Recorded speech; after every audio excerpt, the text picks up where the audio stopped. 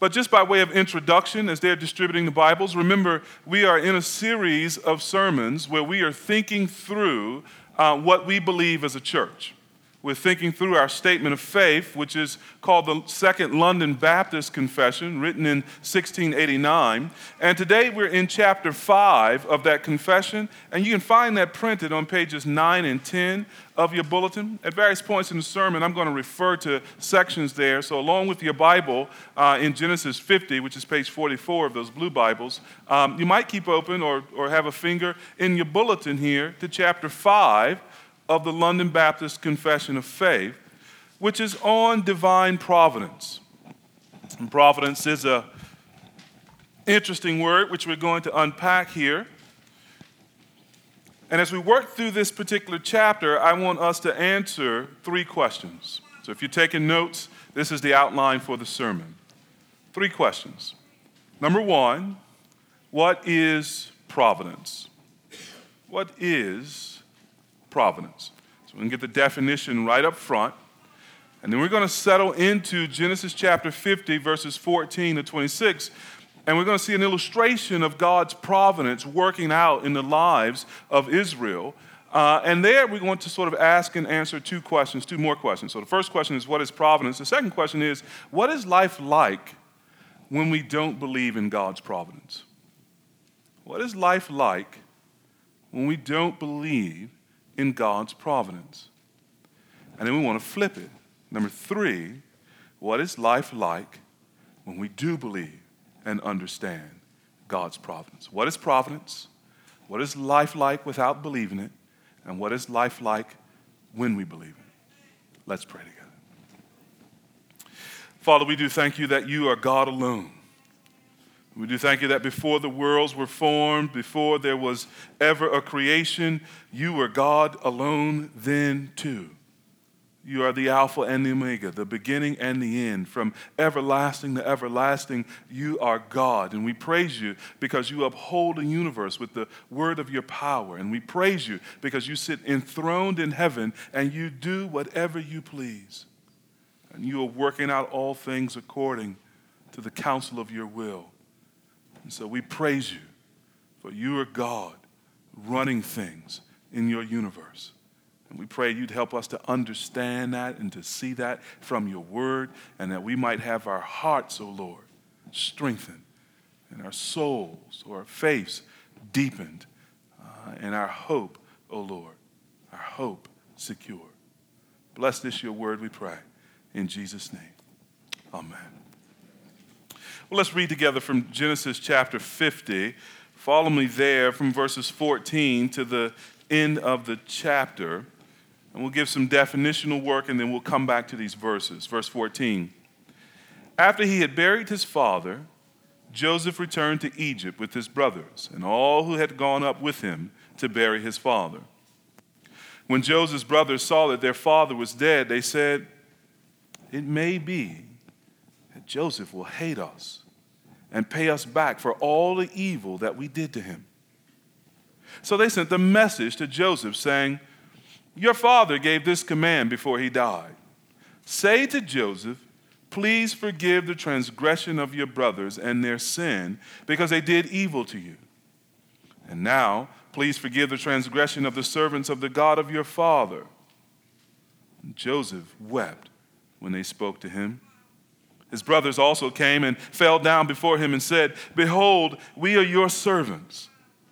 But Joseph said to them, "Do not fear, for am I in the place of God? As for you, you meant evil against me, but God meant it for good, to bring it about that many should be kept alive as they are today. So do not fear. I will provide for you and your little ones." Thus he comforted them and spoke kindly to them. So Joseph remained in Egypt, he and his father's house. Joseph lived 110 years. And Joseph saw Ephraim's children of the 3rd generation. The children also of Machir, the son of Manasseh, were counted as Joseph's own. And Joseph said to his brothers, "I am about to die, but God will visit you and bring you up out of this land to the land that he swore to Abraham, to Isaac, and to Jacob." Then Joseph made the sons of Israel swear, saying, God will surely visit you, and you shall carry up my bones from here." So Joseph died, being 110 years old. They embalmed him, and he was put in a coffin in Egypt. What is providence? Well, providence is the sort of Webster's dictionary definition, the protecting and the providing care of God for all of his creation. It's God protecting and providing all of his creations, but it's more than that. Providence is the word that we use to describe the divine direction of all things. When we say something is providence or providential, we're acknowledging that God has acted in the world, that God has done something to demonstrate his rule, his control, his authority, his care and protection of what he has created. And providence teaches us that in one way or another, sometimes seen and sometimes unseen, that God is running all things. Have you ever heard someone say, God moves in a mysterious way? His wonders to perform, quoting that first line from that wonderful hymn. Well, they were not only referring to that hymn, they were talking about providence. God moves in ways that are mysterious to us, in ways that we don't often see, in ways that we don't understand, and even if he told us, we wouldn't fully understand. But he is moving his wonders to perform. And the Bible speaks of providence really throughout its pages, but let me give you just a couple of texts by way of illustration, and then we'll look at the definition that we have in our statement of faith. Think there of Ephesians chapter 1, verse 11.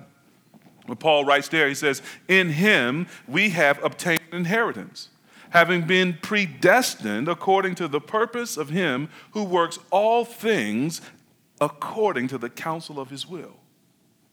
Now that little pregnant phrase there, according to the purpose of him who works all things according to the counsel of his will, all those words together mean providence.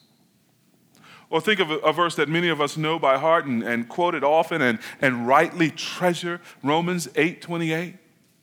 "For we know that God works all things together for the good of those who love him and are called according to his purpose." That working all things together according to his purpose, providence. It's God showing his care, showing his love for what he has created. Now, our statement of faith captures this in chapter 5, verse 1. Look there in your bulletin. You'll see it at the top of page 9. And if you will, let's read this together and read this summary. It's one of those paragraphs in our statement that at least for me, and I hope for you, causes the heart to want to worship. There's a pulling up of the heart toward glory and toward heaven in these words. And really what the writers are trying to do is not create things about God, but rather to summarize things about God, things that are true about God, that are stated in the scripture, just as we've seen with those two verses. So read this with me.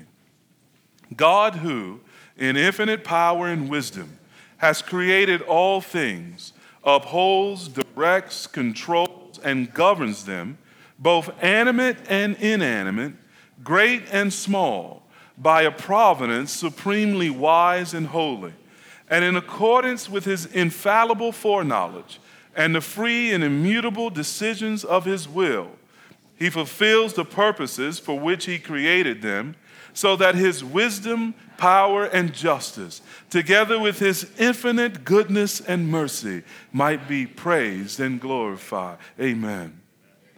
That's who God is. And that's how God works. He works by a supreme providence. And in that providence, notice what the statement is saying, we see so many other excellencies about God. His wisdom, his power, his justice, his mercy, and his goodness. And in that providence, when we observe them, we're provoked to praise God, aren't we? How many of you have ever had a situation in your life where something worked out for your good?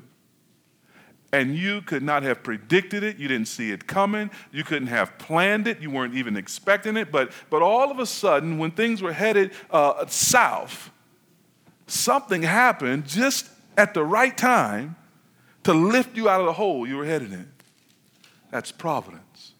And what we want to understand is how that providence makes a difference in our lives, how we live it out practically, and how it provokes praise to God. And to do that, we want to now look at Genesis chapter 50. And we want to look, first of all, at verses 15 to 18. We want to consider there the brothers of Joseph. Now, verse 14 gives us the context. This is just after they have buried their father Jacob. Jacob is the last of the patriarchs in the book of Genesis. He has, as many of you know, 12 sons. And his 12 sons become the heads of the 12 tribes of Israel. And now we've come down to the conclusion of this narrative about the 12 tribes of Israel. They have buried Jacob, in verse 14. And it was a huge funeral. If you read verses 1 to 13, all of Egypt kind of goes up out of Egypt to bury Jacob. And there is the whole family, 12 sons, their wives, and their children. And they're coming back now into Egypt where they will discover God's providence. And maybe it's helpful right here to just give you a bit more context. In Genesis chapter 37 is where we first meet Joseph. He's 17 years old.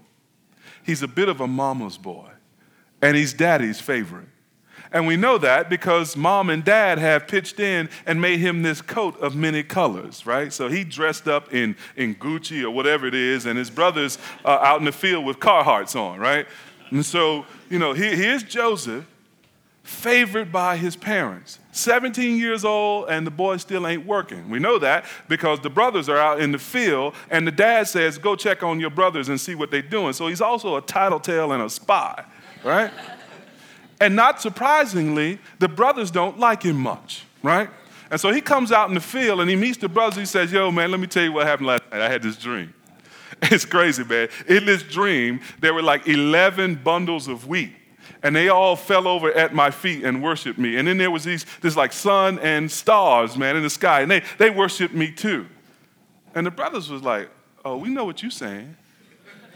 Are we supposed to bow at your feet and worship? Will even our mother and father come and serve you? And before Joseph get the words out of his mouth, they take the coat off, they grab Joseph, they throw him in a well, and they're going to leave him for dead.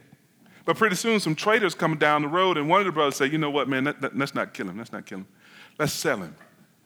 And so they get him out the well, and they sell him into slavery. Now they got a problem. They go back home, and dad's going to want to know, where's my favorite boy with that pretty coat? And dad is heartbroken, and they go back out in the field and say, what are we going to do? So they take the coat, they tear the coat, they put animal's blood on the coat, and they take it back to dad and say, we think he got killed. Dad falls into this deep depression, so much so that the brothers regret it. We see Joseph again in Egypt now. He's moved from his family's homeland, he's taken into Egypt, and he becomes a servant of a man named Potiphar. And Joseph now, a young man, he works hard for Potiphar, even though he's a slave. And as a slave, as far as a slave's life can be good, he seems to have a good life. He rises up the ranks in Potiphar's house, becomes Potiphar's right-hand man, and Potiphar puts him over everything in his home, man. And Joseph is running the joint, right? One problem. Potiphar's wife has a wandering eye, and it lands on Joseph. And she starts scheming about how she could have Joseph. And Joseph winds up one day in the house with her by himself, and she comes on to Joseph aggressively, really, because the Bible says Joseph left his coat there and ran out of the house. Now, this man's got a problem with coats. If I was him, I'd never wear a coat again. Care what the weather is like, man. I ain't wearing no coat. There's problems with coats, man. So Joseph runs out the house, right? Now Potiphar's wife got a problem. So she cries out that he's attacked her. He goes from being a slave to being in prison. And even though Potiphar trusted him and didn't believe his wife, for appearance's sake, he imprisons Joseph.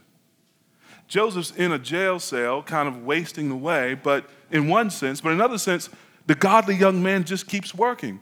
And pretty soon, he's advancing even in prison. He's kind of running the joint in prison. A couple guys come to him who he's in prison with who used to work with Pharaoh. One was a baker, the other was a cupbearer. And they had dreams that they couldn't interpret. And they came to Joseph, and Joseph interpreted the dreams. Long story short, he said, look, both of you guys are going to get invited back to Pharaoh's house, and both of you guys are going to serve him this wonderful meal. But one of you, after the meal, he's going to behead, and the other of you will get to keep your head in your job, right? And he says to the one who's going to live, when you get out, remember me. Do you think he remembered Joseph? No, he didn't. Not for a couple years. Until, interestingly, Pharaoh starts to have a lot of dreams. And there's one dream in particular that he can't get any interpretation for that leaves him restless. And then the cupbearer remembers, yo, man, it's this dude that was, when I had that bid when I was in jail, it's this dude I was in there with who interprets dreams, man. You ought to ask Joseph. So Pharaoh summons Joseph. Joseph comes into Pharaoh's house. Pharaoh doesn't even tell Joseph the dream. He says, I tell you what, all of my magicians and sorcerers, they couldn't interpret it. If you got this kind of skill, you first tell me what the dream is, then tell me what it means. Now, you know God's at work in this, don't you? Joseph tells the man his dream down to the details, then tells him what it means. There's going to be 7 years of plenty, 7 years of famine. Pharaoh is so relieved and so helped by this interpretation that he promotes Joseph really over all of Egypt. Joseph is more powerful a man in Egypt except for Pharaoh. The second most powerful man in all of Egypt. Now, 7 years of plenty go on. Then begin the years of famine. And a couple of years into the famine, this band of men come down into Egypt where they hear that there's food. They've come with their father's blessing and their father's money to purchase food. They come to really beg that they might survive, and they find themselves before this Egyptian official, they think. And it's Joseph. Long story short, Joseph finally reveals himself to his brothers. They are shocked that he's still alive. They go back and tell their father that he's still alive. Father doesn't believe him.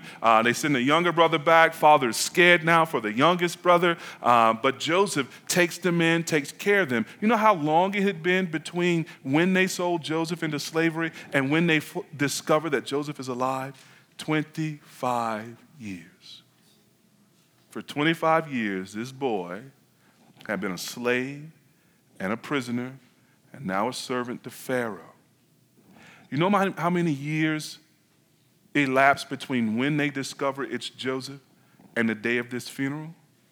17 more years. 42 years and no apology from his brothers. 42 years and no reconciliation between them. Now you know why in verse 15, they feel like they've got a problem. Joseph might want payback. Now notice now, these guys are not living with providence in mind, and it produces three problems for them. Notice the problem, or 3 points I want us to observe. Notice the first of all, the problem in verse 15. You see how they put it there? They say when Joseph's brothers saw that their father was dead, they said, it may be that Joseph will hate us and pay us back for all the evil that we did to him. In other words, they're recognizing that, you know what, this guy would be right to be vexed with us, to indeed hate us. Why? Look at the word you use there. Because of all the evil that we have done to him. Not that we have simply wronged him. Not that simply we've been a bad brother to him. They don't sort of see that they've made some mistakes in their relationship with Joseph. No, they confess these things we have done are so wickedly wrong that they can only be called evil. And he may have been waiting for such a time as this until our father has died. And no grief would be caused to our father in order to exact his revenge. Think about those brothers for a moment. For 25 years, they're walking around thinking, looking at their father's grief, and they recognize they caused it by what they did with Joseph. For 25 years, they are feeling the sting of their guilt every time Joseph's birthday comes around and he's not there. Every time they see merchants travel through their hometown, I'm pretty sure their minds go back to those merchants to whom they sold their brother. And I don't know, but if there's a Hebrew equivalent of Father's Day or Mother's Day, every Father's Day, they would be saddled with some pinch of guilt and sadness. Then you come down 25 years and one day you see the dude And he's the most powerful man in all of Egypt. And now you're not only feeling guilty, but now you're feeling what? Fear. What will he do to us in exchange for the evil we have done to him? Now, I don't know if you've come this morning ever having thought much about God's providence and how God rules things in the world and the fact that he does rule all things in the world. But here's my guess. If you don't think that way, or if you reject that, chances are your outlook on life is defined by the sense that life is out of control, that life is somewhat random, or you have the sense that life is in my control.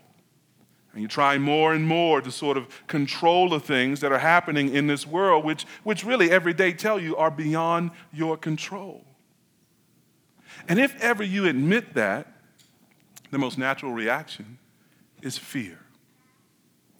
If I'm not in control, and in fact there is no one controlling things, and I look around with any sense of awareness and see the evil that is around me, and in fact, sometimes the evil that I do, if no one's in control, the only thing that's left is survival of the fittest, isn't it?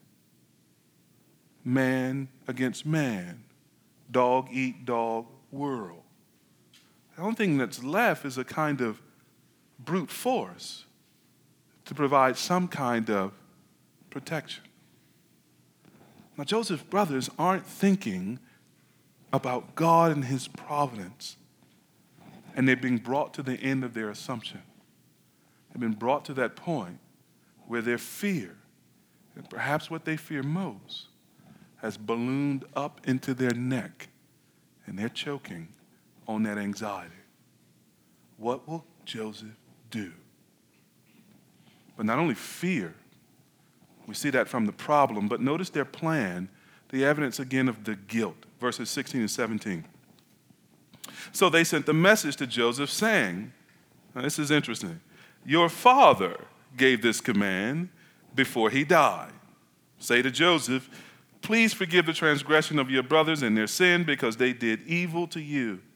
And now please forgive the transgression of the servants of the God of your father. Now, the reason I find that an interesting sort of phrasing is nowhere in Genesis or else anywhere else in the Bible are we told that Jacob ever said this. They need a plan. They need a scheme. And they don't feel that on the basis of their brotherhood to Joseph or on the basis of his love for them, they don't feel that they can trust that. So they put their words, their plan, in their father's mouth. Now, you know how it goes when someone passes in the family and there's some dispute about things in the family. Sooner or later, somebody says, well, before they died, they told me. And you know, you can't get no witness to that, can you? I was up here one day and it was just me and them, and they told me this is how they wanted things, or they wanted me to have this, right? You know, the one time that sort of human tendency, the selfishness and manipulation comes out so plentifully in our families is at funerals and deaths. As they argue about inheritance and estates and all of that good stuff. So here's a free piece of advice. Plan a will. You know, go ahead, get it notarized, have a lawyer look at it so there's no dispute. Save your family that hassle. Jacob didn't do that.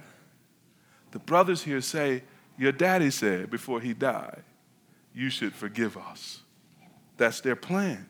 And they launched that plan because they don't have a sense of God's providence, that God is at work in this situation. The only thing worse than being controlled by fear is being controlled by fear and guilt. And what does guilt do? It just pushes you further away from the one that you need to be related to, doesn't it? When you know you have wronged someone, done something to them, but for years now, in this case, you've never confessed it, you've never owned it, you've never repented of it, you've never tried to make it right. All it does over time is push you further and further away from that one you've wronged, doesn't it? And this is what's happening with the brothers. They ask for forgiveness, but they have no confidence they will receive it. And they have no confidence they will receive it because in a worldview that's built on survival of the fittest, where no one's in control but the strong, you don't tend to expect mercy from people, do you? Notice the third thing. They not only are sort of having this problem, they're not only making this plea in 16 to 17, but verse 18, notice the position they put themselves in is one of utter dependence. Verse 18, his brothers also came and fell down before him and said, "Behold, we are your servants." It's interesting, isn't it? They claim at the end of verse 17, did you notice this? That they were servants of God, the God of their fathers. But in verse 18, they're falling down at Joseph's feet, and they're claiming that they are servants of Joseph. Now, here's the question. Which do you think they feared more, man or God? Here we're seeing this great expression of their fear of man rather than their fear of God, of their dependence upon man because of that fear rather than their dependence upon God. They don't have any sense of his providence, and so they think that their lives are really down to the whims of some angry brother whom they wronged in the past, rather than being in the hands of God who rules all things. You see, beloved, when we don't know that God is at work in all things to care for his people, even though we be related to kings and queens, we have no security. No sense that the universe is going to work itself out in justice and goodness and love. We're tempted to think that our fate is in the hands of people rather than God. We tend to think that we depend upon the favor of man who appears to be stronger and in more control in our situation than even God is. And so we prostrate ourselves before men rather than prostrate or bow before God. Compare these brothers to Daniel. Remember Daniel, who dared to pray in public to God even though it was against the laws of his land, and who was happy to face the wrath of a human king in order to pray publicly to his God. Or the three Hebrew boys, you remember them? Shadrach, Meshach, and that bad Negro, you know? It's okay, you can laugh. You remember those three Hebrew boys? They would rather have been thrown into the fiery furnace than to eat the king's food and to worship the king as an idol. Or do you remember Esther? That wonderful woman, Esther, who's married to the king and who lives in a land where you cannot appear before the king without being summoned unless you be put to death. And Esther now says to Israel, you guys pray, I'm going to the king on our behalf. And what does she say? Do you remember? If I perish, I perish. Trusting in the God of hope instead of the men of the world. See, if we lose sight of providence, we lose sight of God. And as we lose sight of God, we only see men. And we forget the biblical model of all of the faithful people of God. Psalm 20, verse 7, some trust in horses and some trust in chariots, but we trust in the name of the Lord our God. It's providence that enables that. It's providence that enables you to look at the horses and chariots and the might of Egypt or the might of Artaxerxes and the might of Babylon. It's providence that allows you to look at the might of the White House and say, we don't trust presidents, we don't trust senators, we don't trust representatives, we don't trust armies and generals and nuclear arms. We trust in the name of the Lord our God, who is working all things according to his good and wise providence. Think about your life, beloved. Think about your view of the world. Consider these questions. Do you and I have a strong sense of God controlling all things for the provision and the protection of his creation? Or do we think of providence at all? Do you and I live in fear and or anxiety, worry and doubt? And is that a symptom, beloved, of a deeper problem of not really trusting God in those situations? What about our guilt? We've all done wrong. We've all done evil in God's sight. Do we labor under the weight of guilt and shame, believing not that God is at work even in those things, but instead that we are alone in that guilt, alone in that shame, alone in that despair? Or do you take a view of your wrong and you sort of say, pulling yourself up by your bootstraps, I'm just going to get over this. I'm just going to get through this. I just need to march on. Is that all that the world and life has to offer as a solution for our wrong, our guilt? Well, let's think about our relationship with other people. Here we see the relationship of brothers. What about our relationships? Will we say we respect God more or men more? Which would you say you depend on more? God or men? What does your prayer life suggest? What does our stewardship decisions suggest? How we use our resources and our monies? If we could measure our generosity, what does our generosity suggest? That we trust God to provide, or that we trust the things that we have? And does providence have any help for you in those things?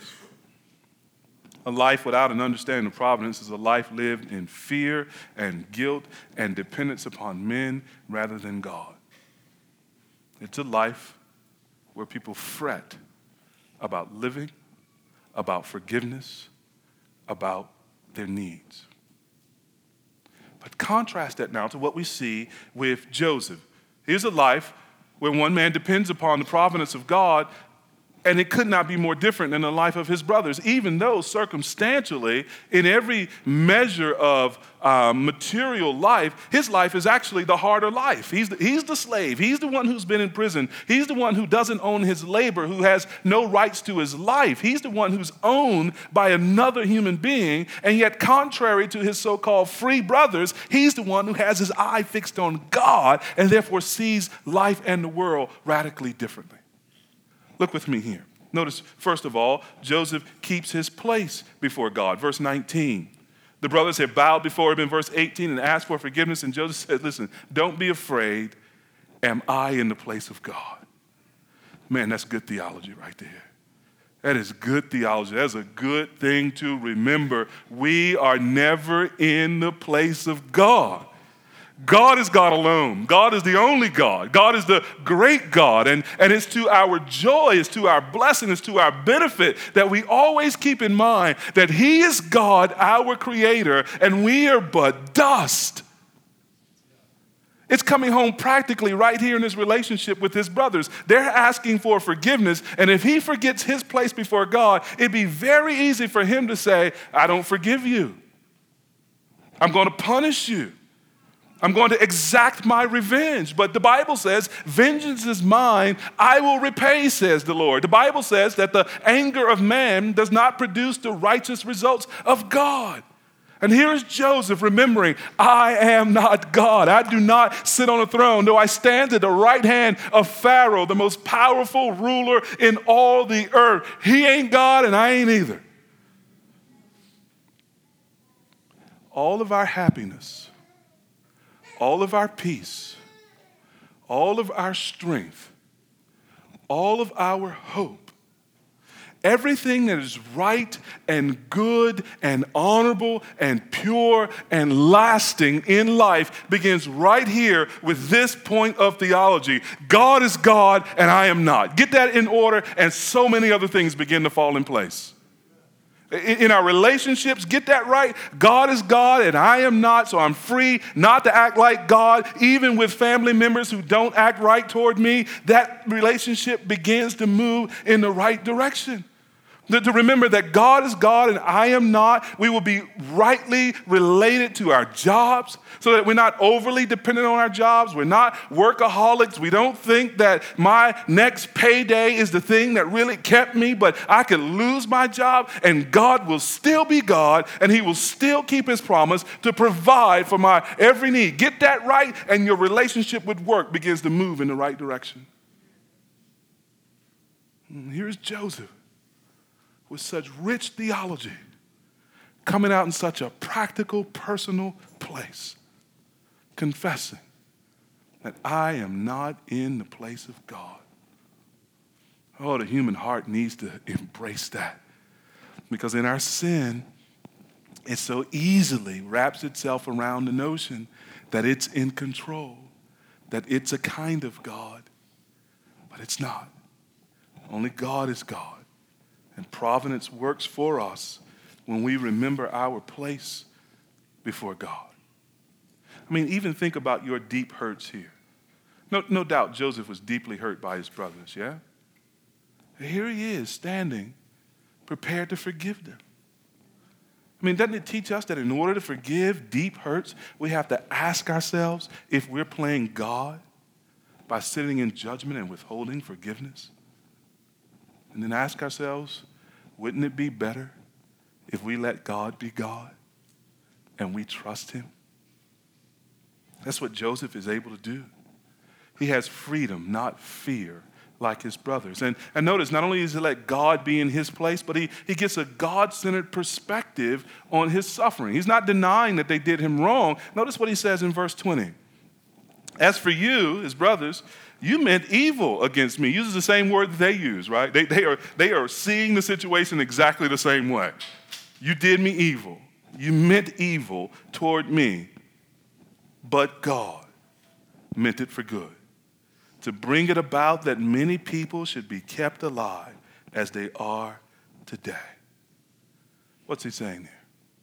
God works in mysterious ways, his wonders to perform. And his providence includes all of the 42-year history that's happened between the time you sold me into slavery and the time that we are here mourning our father's death. Everything that's come into my life has come first through the fingers of God. I know you meant it for evil, but God meant it for good. Our statement of faith has a wonderful way of catching this. Look at chapter 2, our statement of faith on page 9. We're going to look at 2 and look at 4. I love the first line of chapter 2. Nothing happens by chance or outside the sphere of God's providence. Say that with me. Nothing happens by chance or outside the sphere of God's providence. Nothing, beloved, has ever come into our lives randomly by chance. God has been ruling it all. As God is the first cause of all events, they happen immutably, that's unchangeably, and infallibly, that means perfectly or without error, according to his foreknowledge and decree, to which they stand related. Yet by his providence, God so controls them. Everything that happens in our life, he so controls them. And the evil people who do those things, that second causes operating either as fixed laws or freely or in dependence upon other causes play their part in bringing them about. What's that saying? That's a lot of clauses there. What is he saying? He says, listen, everything is working just as God has intended. Now, God didn't do you evil. The other person, Joseph's brothers, did him evil, but God was in such control that even the evil that Joseph's brothers did, God was using to work the good that he produced. And it doesn't matter. It could have been things that were operating according to the laws of nature. You were up on the roof of your house, and you lost your mind for a moment, and you just decided you were going to walk off the roof. And what happened? You discovered gravity. The laws of nature pulled you back to the ground. It could have been by the laws of nature, or it could have been by something that was free in its will, free in its choice. The coworker who decided, even when you asked him to keep the confidence, to tell someone else something that damaged or hurt you. Doesn't matter whether it was a law of nature or something acting freely. It's all beneath the umbrella of God's control. And look at chapter 4 of our statement. God's almighty power, unsearchable wisdom, and infinite goodness are so far-reaching and all-pervading that both the fall of the first man into sin, that's Adam and Eve, and all other sinful actions of angels and men, that includes us, they proceed according to his sovereign purposes. It is not that he gives his bare permission, for in a variety of ways he wisely and powerfully limits, orders, and governs sinful action so that they effect his holy designs. Yet the sinfulness involved in the actions proceeds only from angels and men and not from God, who being most holy and righteous, neither is nor can be the author or approver of sin. That's good theology. That's what James means when he says that God doesn't tempt anyone with evil. That's what the Bible means when it says that God is not the author of confusion. God is holy and righteous and just. And you said, well, how is he in control? Well, it's something called secondary causes. Sinful men and fallen angels do evil things. God knew that they would do it. And in a sense, they are part of God's plan, which he knew before the foundation of the world. And they are all happening according to his plan. Yet he didn't do it. He's ruling toward his good providence. Let me give you an illustration. Some of you are old enough to remember this. Many of you will go home and Google it. There used to be something called record players. And these big round things kids called records that you couldn't leave in the sun lest they melt and warp, had little grooves on them. And records had an A side and a B side. That means you had music on one side, you put a little needle in the groove, and somehow mysteriously music would come out, right? And you listen to all the songs on the A side, but if you want to listen to songs on the B side, you had to do something physical, kids. You actually had to flip the thing over, all right, and put it in the groove on the other side and listen to the B side. Here's what, but you're going to listen to one side at a time. Jeff, don't laugh too loud now, young man. Here's God's providence. God's providence is the A side of his purposes and the B side of created action, the creature's action, playing at the same time. But what you're going to hear over and over again for the rest of eternity is the A side, because it was all working to bring together God's purposes and plans. Oh yeah, on the underside, beneath here on earth, we're acting and doing things all the time. And all you need to do is watch the local news to see how man is losing its mind in sin. But let us never forget that over that wicked, dark tune is this glorious tune of light, that God is working providentially in every situation to make Romans 8:28 true, that all things work together for good for those who love the Lord and are called according to his purpose. The A side is what we'll sing in glory. The B side will be the one-hit wonders we long forget. God is at work. And Joseph sees it in all of his suffering, in all of his trials, in all of his hurts.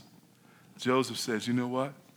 You meant it for evil, but I see God. I see his hands. I see his work. He's been up to something all the while. He's been working it out behind my back, but now I see, notice verse 20, he was bringing it about that many people should be kept alive as they are today.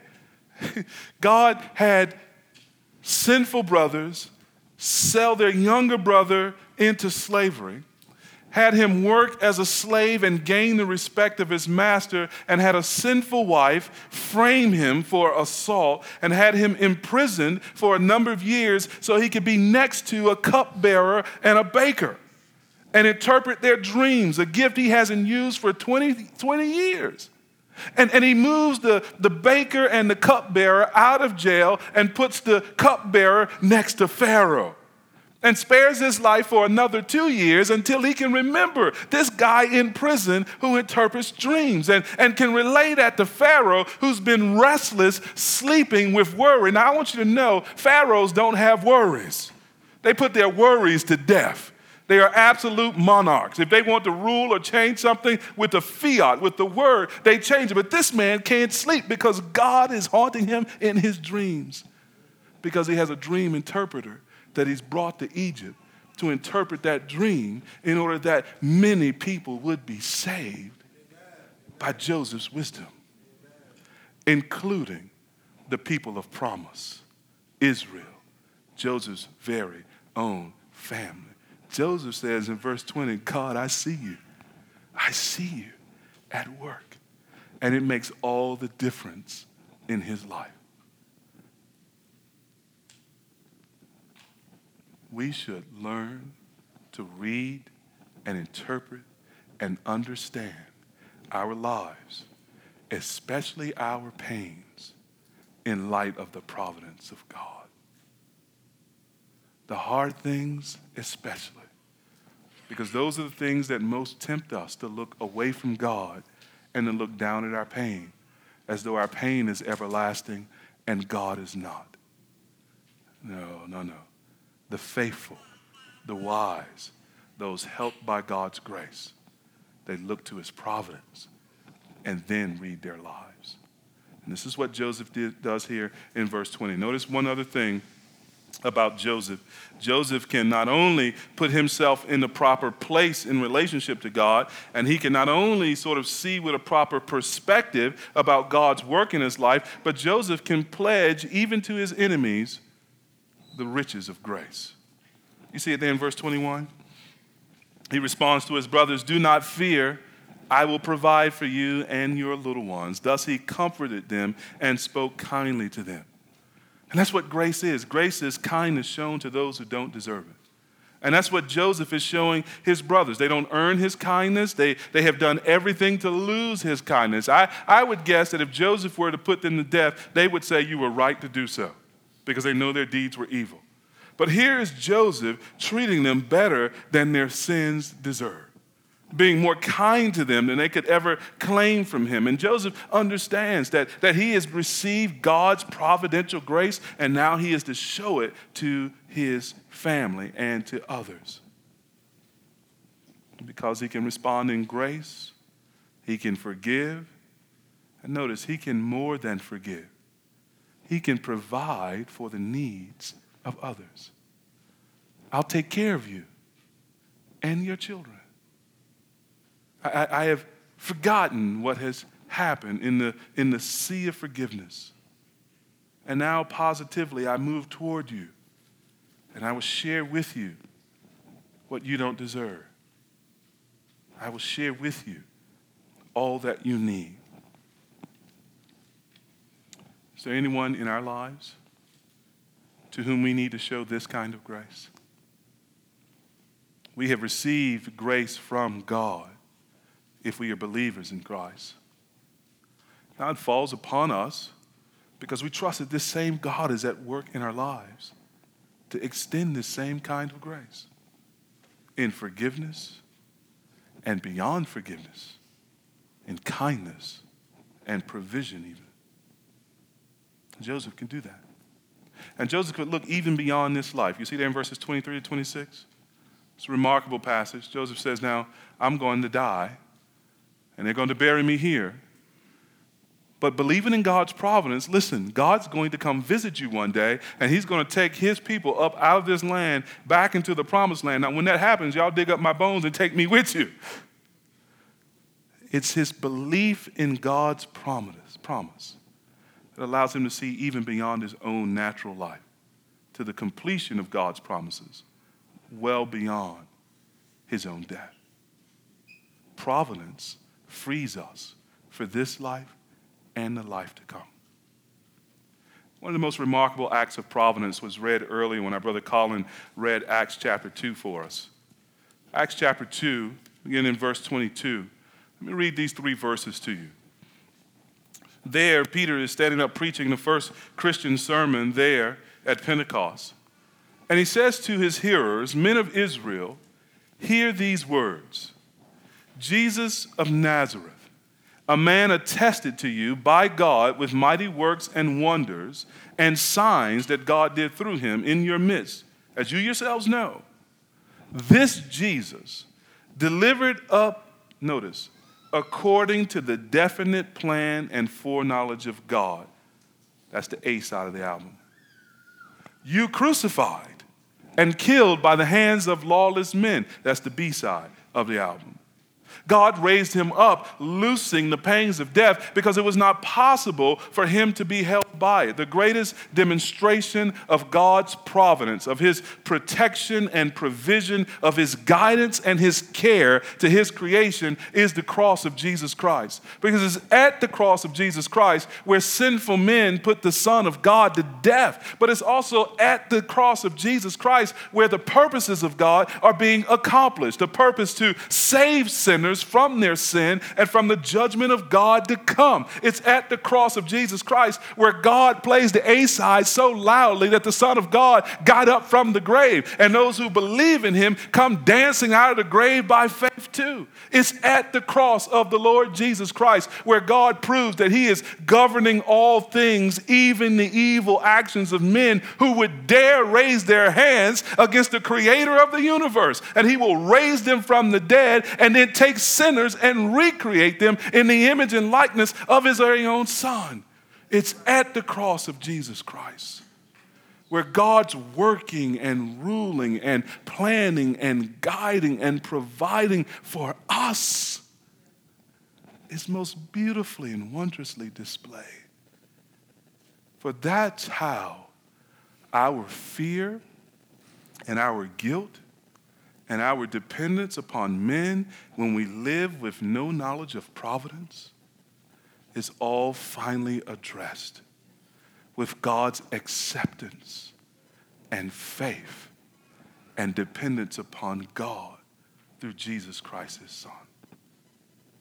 If you've never thought about providence and you've never thought about Jesus, you've never thought about being a Christian, think about it right now. Think about it right now. For of all the places you could be in the world, of all the states of being you could be in right now, of all the conditions you could have which would make it impossible for you to hear this announcement about Jesus' death and resurrection to save sinners, of all of the events that have happened over the last week, God has worked in all things to bring you here right now.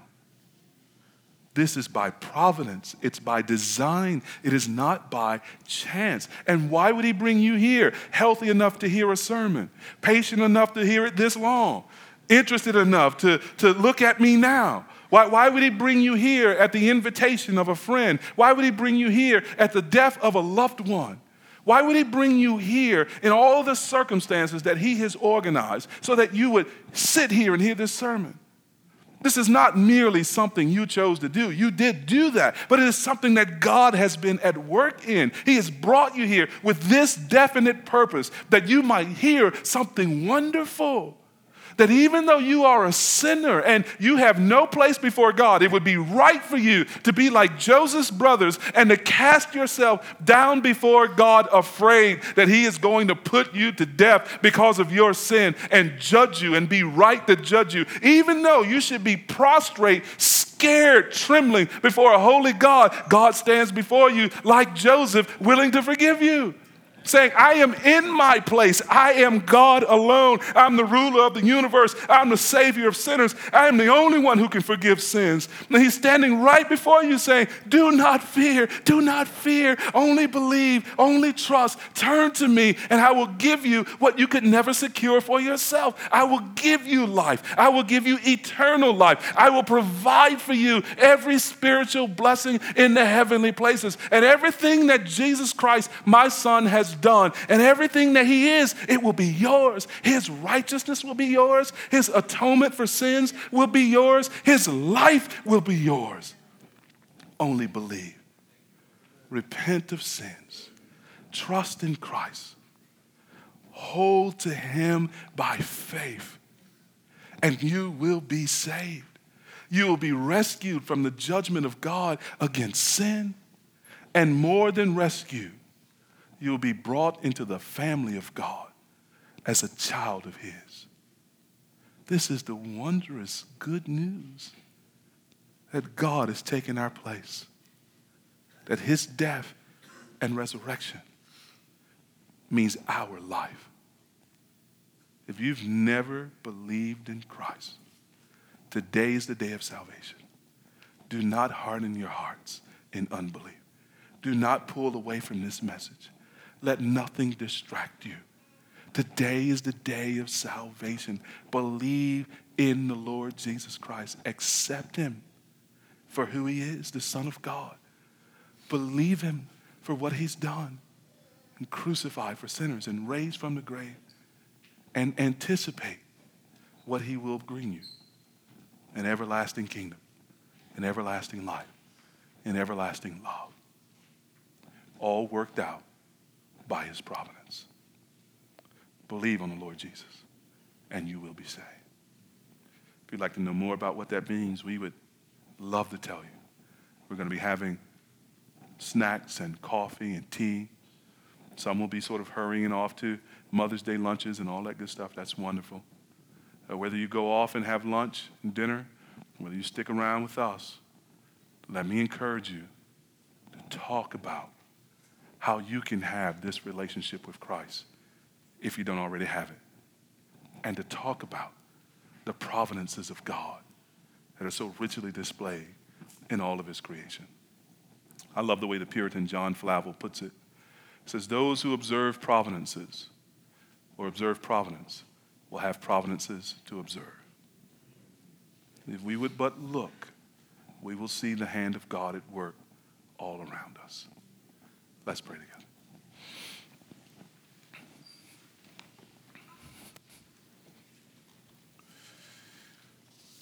Oh, Father, we pray that you would amaze us with a deeper realization that even now you are causing all things to work together according to your counsel and your will, and all things to work together for the good of those who love you. Oh Lord, help us to see your mysterious hand. And when we cannot trace your hand, help us to trust your heart. Grant that we would live like Joseph and not his brothers, with a sense, oh Lord, that you are with us and controlling things for us at all times. Lord, I pray that your people would be strengthened in this hope.